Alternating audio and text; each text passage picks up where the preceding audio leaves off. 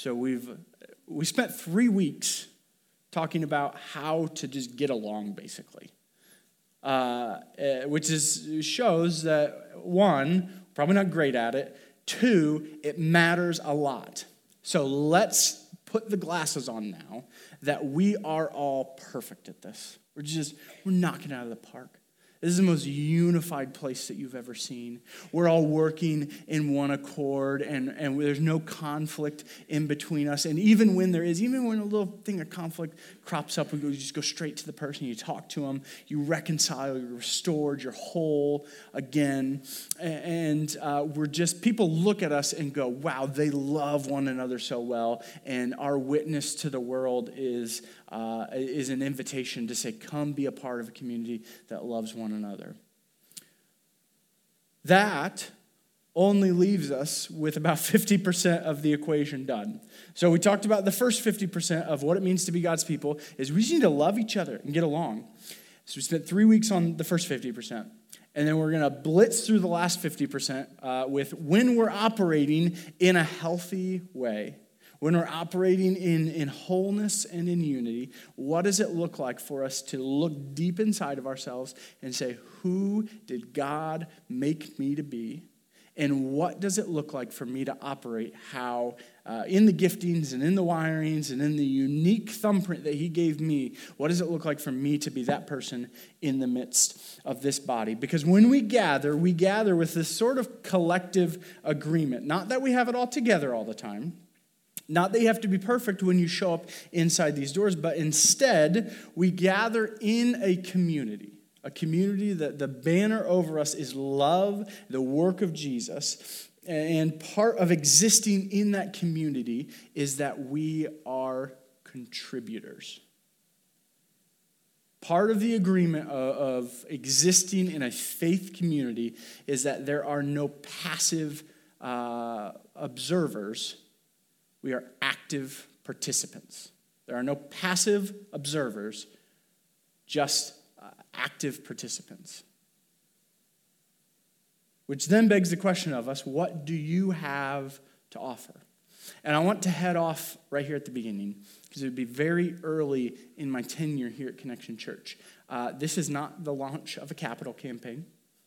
I am not even necessarily asking you to, that there's we're starting all these new ministries, and children's ministry really needs your help, and student ministry really needs your help. Those things are true, but the purpose of today is to invite the conversation about how God has wired and gifted, and the moment you said yes to Jesus, those things rise to the top, and then you have these gifts to offer. Why? For the building up of the church. That's kind of how I view my job as your pastor, is what does it look like for us to cultivate those gifts together, that whenever our times part, be it 2 weeks from now or 50 years from now, whenever our ways part, that what I have given you is the gift of cultivation.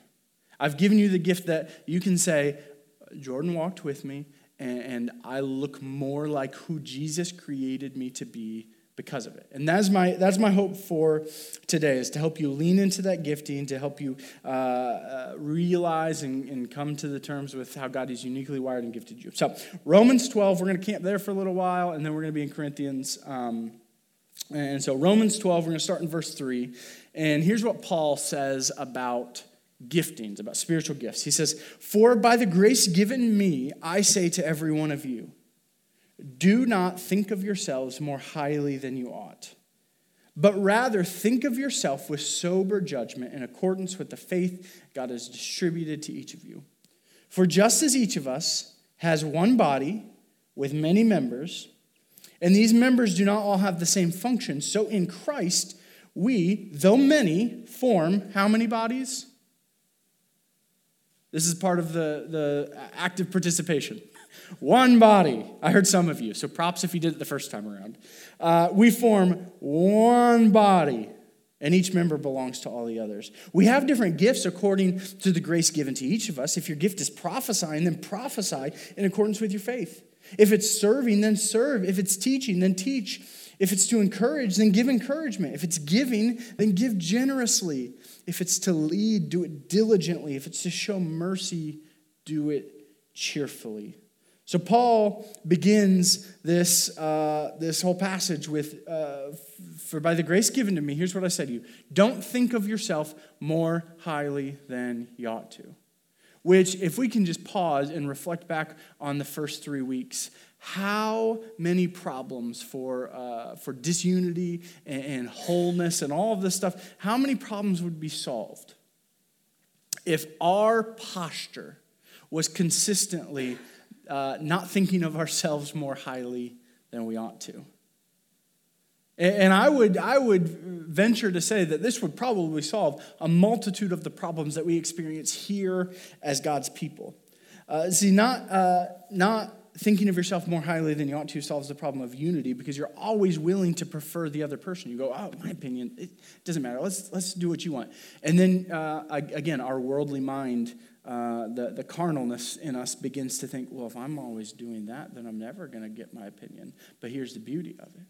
Here's the beauty of it. You're going, listen, I'm going to prefer you. And the other person's going to go, well, no, I prefer you. I prefer what you're saying. And then you're going to go, well, no, I'm just going to prefer what you're saying. And then the more you go back and forth saying, I'm going to submit to you. I'm not thinking of myself more highly than I ought to. And the more you go back and forth, you begin to realize that whatever you're preferring one another over probably doesn't matter. And it becomes, Andy Stanley says, leadership, but I think it applies to us here, is a race to the back of the line.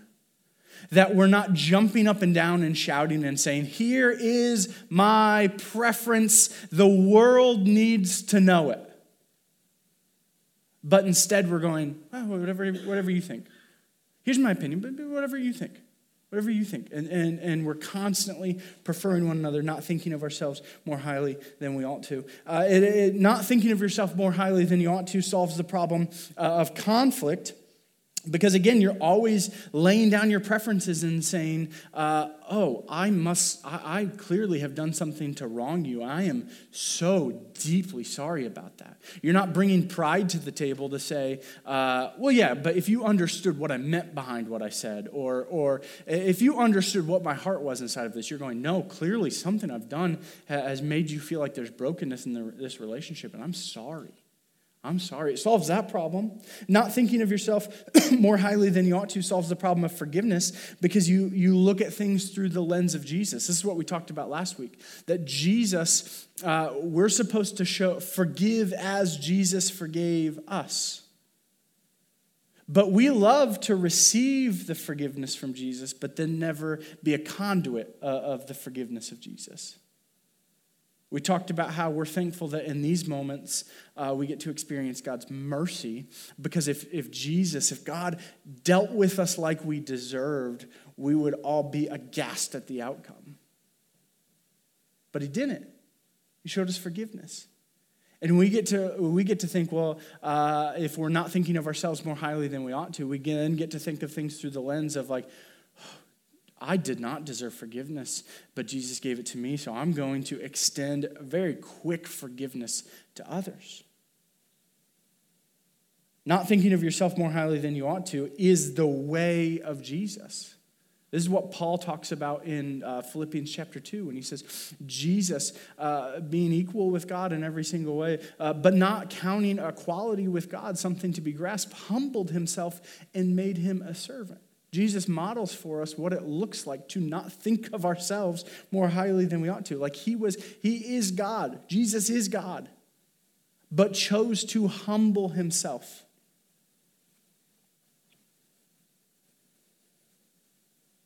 The invitation seems to be here from Paul to not think of ourselves more highly than we ought to enter into this community not worrying about what other people think of you, not worrying about what other people are bringing to the table of like, oh, look how good I am. Look how many ministries I serve in. Look at all the good that my life does. But instead going, here's what I have to offer. Jesus, Holy Spirit, I'm trusting you with it. and I'm trusting that everyone else around the table is bringing what they have to offer and trusting Jesus with it too. So don't think of yourself more highly than you ought to. Then he goes on to say, just as you have one body and you have many members. I've got one body, got 2 arms, a couple legs, a couple knees. Last I checked, a couple kneecaps, some elbows, some ears, some of the bushiest eyebrows you've ever seen. Got lots going on here, but it makes up the one. Lots going on, but it makes up the one. And Paul reminds us, just like you have lots going on, but it makes up the one, so it is with this. There's lots going on here. We're all bringing different things to the table. I am a pastor by profession. Jordan Lang is a pastor by profession. Kent Lee is a tradesman, works with his hands, construction by profession. We are not the same person for really a multitude of reasons. He is far cooler than me in every single way, Kent. You just are. But a real man's man. He has things to offer that I don't have to offer.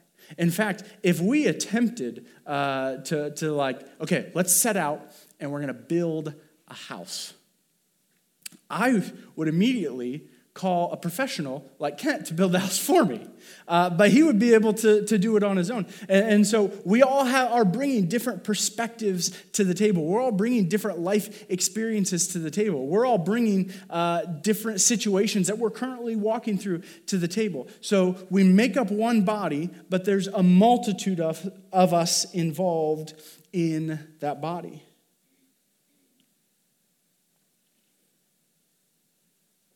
So we don't all have the same function, but we all belong to the one. Just like in the Shema, Hear, O Israel, the Lord our God, the Lord is one. It's one body. Then it says, each member belongs to the others. So maybe today's not totally 50% of the equation. Maybe we're still chunking off. Maybe it's more like 60 or 75% that the unity and the wholeness is that important to us. We belong to the one body, and by belonging to the one body, we're submitting to the fact, it says each member belongs to the other. So just like this idea of Pando, we talked about that the first week. This giant stand of aspen trees, 108 acres, and you have all these individual trunks coming up, but underneath the surface, they are connected by the root system. And they are so connected that they share DNA, and it's just this web of interconnected roots that on one side of the 108 acres, if something happens, the other side is sending support and sending aid and sending help and sending all of these things. That's what Paul's talking about here. You belong to one another. You belong to one another. And here's what that means. Here's what that means, and it's the beauty of it. That when you are going through ugly, hard, hurtful, painful times where you are like a runner at the end of a marathon. I'm sure you guys have seen videos of this before, and you can't make it to the finish line, and your legs are wobbling, and your knees are weak, and you say, I can't possibly go on another day. Because you don't just belong to yourself, you get others around you who get to bear that burden for you. They get to come lift up your arms and put their arm around you and walk with you as slow as you need across that finish line. You get the encouragement from God's people who I have read in Scripture are supposed to be some of the most loving, gracious, and kind people that we've ever met. We don't belong to ourselves, we belong to one another. You get encouragement. But part of belonging to one another, this is what I say when I baptize someone, that you're entering into a covenant community, and so you get the encouragement, and then at the same time you get the accountability.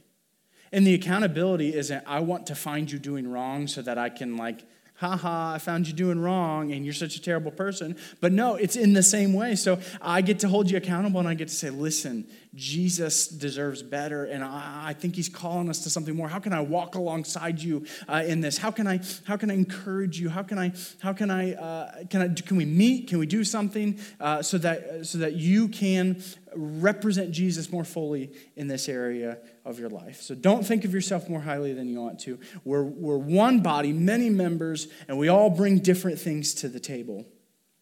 And then he goes off and he lists a bunch of things. He talks about prophesying. He talks about serving. He talks about teaching, encouraging. He talks about giving, leading, showing mercy. And for so long, young Jordan interpreted these as pure inventory status of I'm going to look at these and we can list them out and I can say, here's one spiritual gift you can have, and here's another spiritual gift you can have, and here's another spiritual gift that you can have. And so maybe it is an inventory of sorts. Maybe it's an inventory to check, like, yes, I have this, or no, I don't have this. But one of the things that God has been cultivating in me most recently is that maybe more than an inventory, this is an invitation. An invitation to realize that people here are different than me, and I am different than people here, but we all have something to offer. Maybe it's an invitation for us to lean into the presence of God in our lives, to lean into and discover what it means to become who God made us to be. Maybe it's an invitation for us to lift up one another, to do what Paul says in Ephesians as building the body, establishing God's kingdom here in Vermilion County, but recognizing that we can't do it alone. We can't go about the business of building the church alone. We have to do it in conjunction with one another.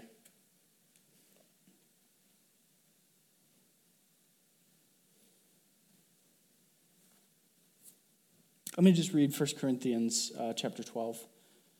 Paul gets at some of the same ideas. He says, there are different kinds of gifts, but the same Spirit distributes them. Different kinds of service, but the same Lord. Different kinds of working, but in all of them and in everyone, the same God is at work. Now to each one, the manifestation of the Spirit is given for the common good. So the gifts of the Spirit, present and working in our lives, are given for the common good, for all of us. To one is given the Spirit a message of wisdom. To another, a message of knowledge by means of the same Spirit. To another, faith by the same Spirit. To another, gifts of healing by the one Spirit.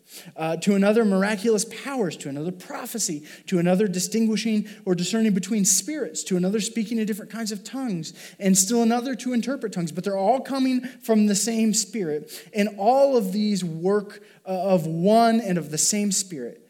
And he distributes them to each of us just as he determines. So again, we've recognized, same thing, that these gifts are from the Holy Spirit. These gifts are from God.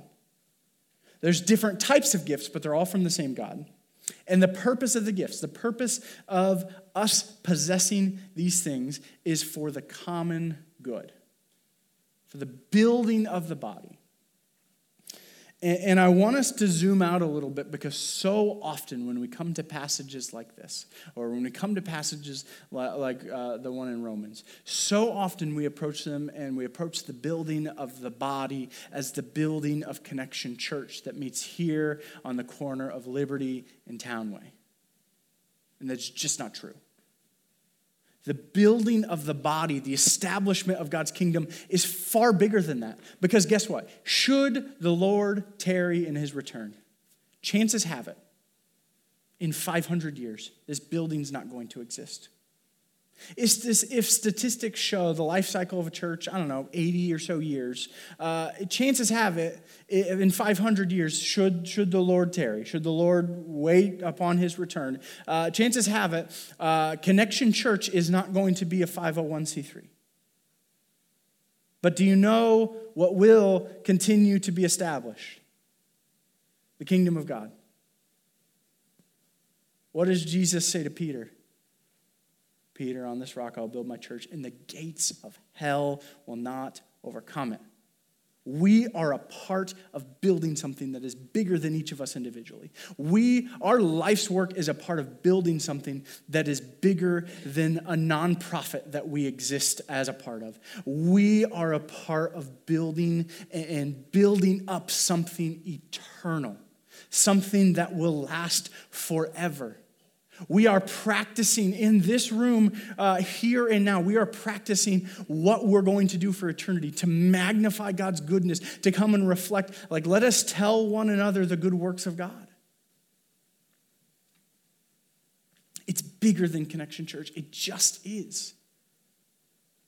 And so the operating inside of our giftings, yes, we're going to lean into the expressions of what it means for us to operate inside our giftings here in this building and here in this context. But this is so much bigger than that. And the invitation for us to lean into these giftings means that we are going to work to establishing God's kingdom here in Vermilion County. It means we're going to work to build up other bodies that don't meet in this context. It means we're going to work for the dream and the vision of like Vermilion County as it is in heaven being realized. And so, yes, we're going to lean on you guys to operate inside of your giftings here in this place because we can't divorce the two.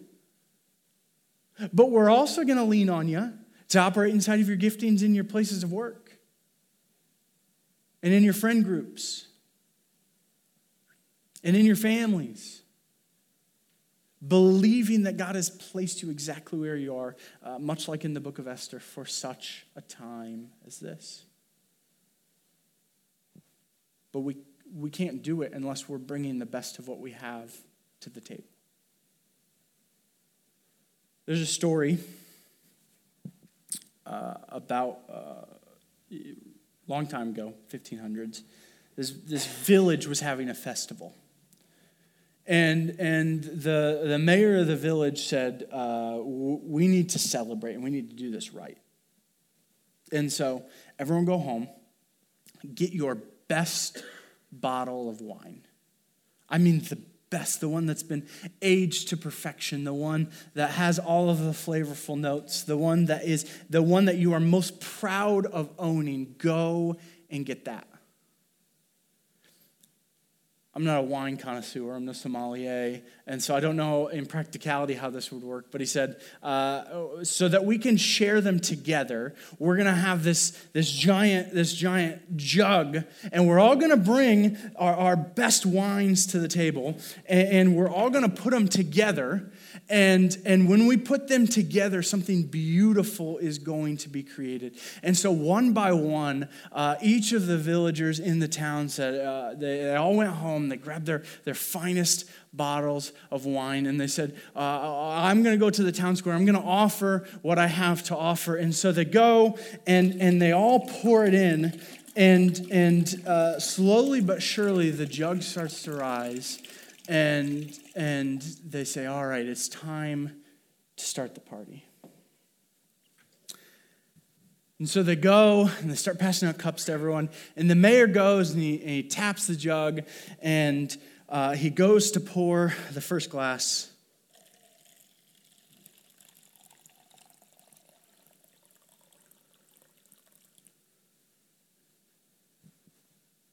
And out comes water.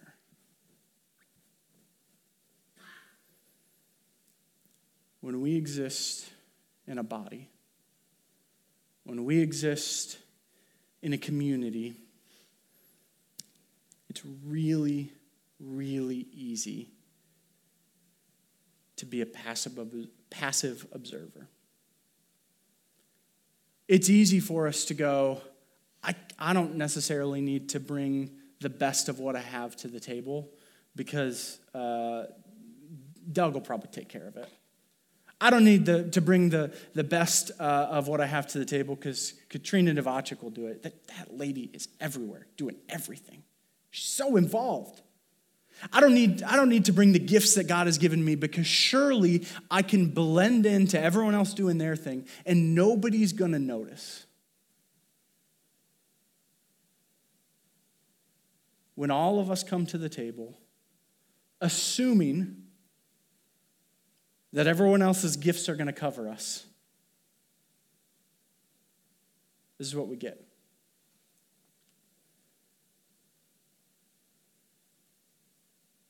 If I can just make a plea to you as your pastor, these next few years, I've talked to people about it. I believe with all of my heart we're going to be a part of something. I can't have you take a back seat. And again, I want to be super clear. This isn't a capital campaign. This isn't a plea to serve in children's or student ministry, although I want you to. I need what God has put deeply and uniquely inside of every one of you. And yes, there's going to be seasons where you say, I am empty. I don't know if I have anything to offer. And guess what? There's going to be people with a unique gift set of mercy and kindness to come around you and say, I hear you. Let me carry you through this season. And there's going to be a season where it feels like you're pouring double bottles in because you're like, I'm giving everything I have to offer. But I need you. The church needs you. The kingdom of God needs you, and we need better than this. We need better than just everyone assuming that everyone else is going to take care of it. We need better than assuming that things are going to be covered because they always have been. We need you. We need you.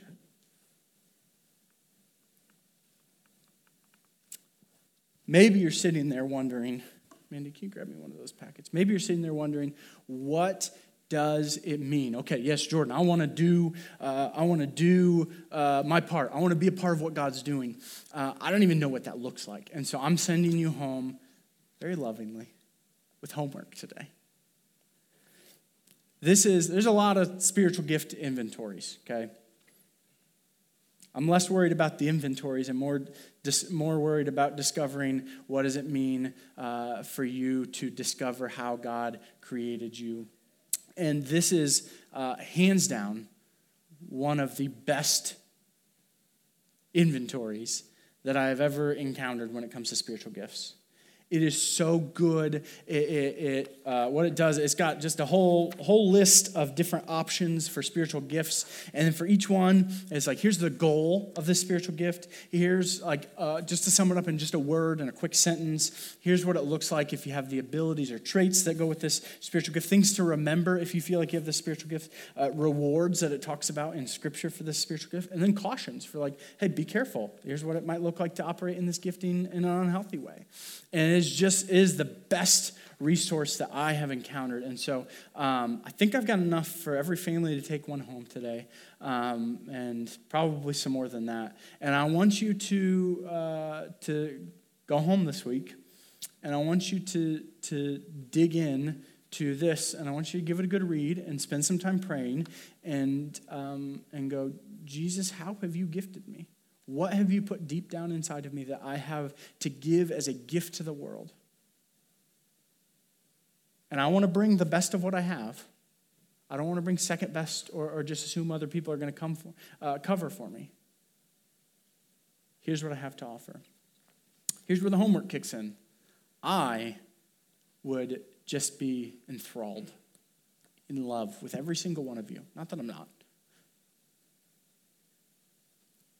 I would love to hear from you guys about what your leading gifts are. So if next week, if you would just do me a favor, as your, I won't pull this card often, but as your pastor, I'm asking you, however pitiful I can ask, I would love to know, hey, me and my spouse who sat down together, here was our top couple. Or I got away, I did some quiet time, here's my top one. And you don't have to necessarily bring this back. There's a handy spot to fill in. But if you just come back to me and go, here was ones that seemed to like really leap off the page to me, and it really resonated with how my brain works and how I think. And I think what we're going to find is that there's this beautiful collection, of gifts coming together that honor God and build the kingdom. So here's what we're going to do. We're going to finish today off, much like we've finished every service off in October. by sitting around the Lord's table together and remembering his sacrifice. Because again, that is central to what we're doing here. If Jesus didn't die and wasn't raised back to life, there's no point in us working towards unity. If Jesus didn't die and wasn't raised back to life, there's no purpose in us operating in our giftings for a hurting and broken world to see. The cross is central to everything we've talked about and everything that we need to do. And so, much like there has been, there's going to be a song of reflection.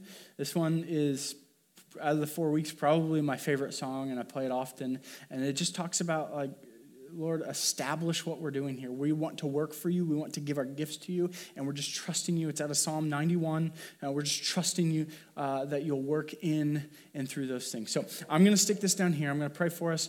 Come, grab your communion elements. We will partake of them together, so hold on to them. And then we're going to finish out today with a time of testimony. So, Jesus, we are grateful. We're grateful for what this month has been. We're grateful for how we've seen you work in the midst of it. We ask that by our meditation today, you will be honored, that as we remember your sacrifice on the cross, you'll be glorified, and that as we all strive to work, that you will establish what we're doing. Not for the sake of Connection Church, not for the sake of us, but for your name's sake, for your kingdom. Jesus, we want to be a part of it. Be honored now during this time, and we ask these things in your precious and holy name. Amen.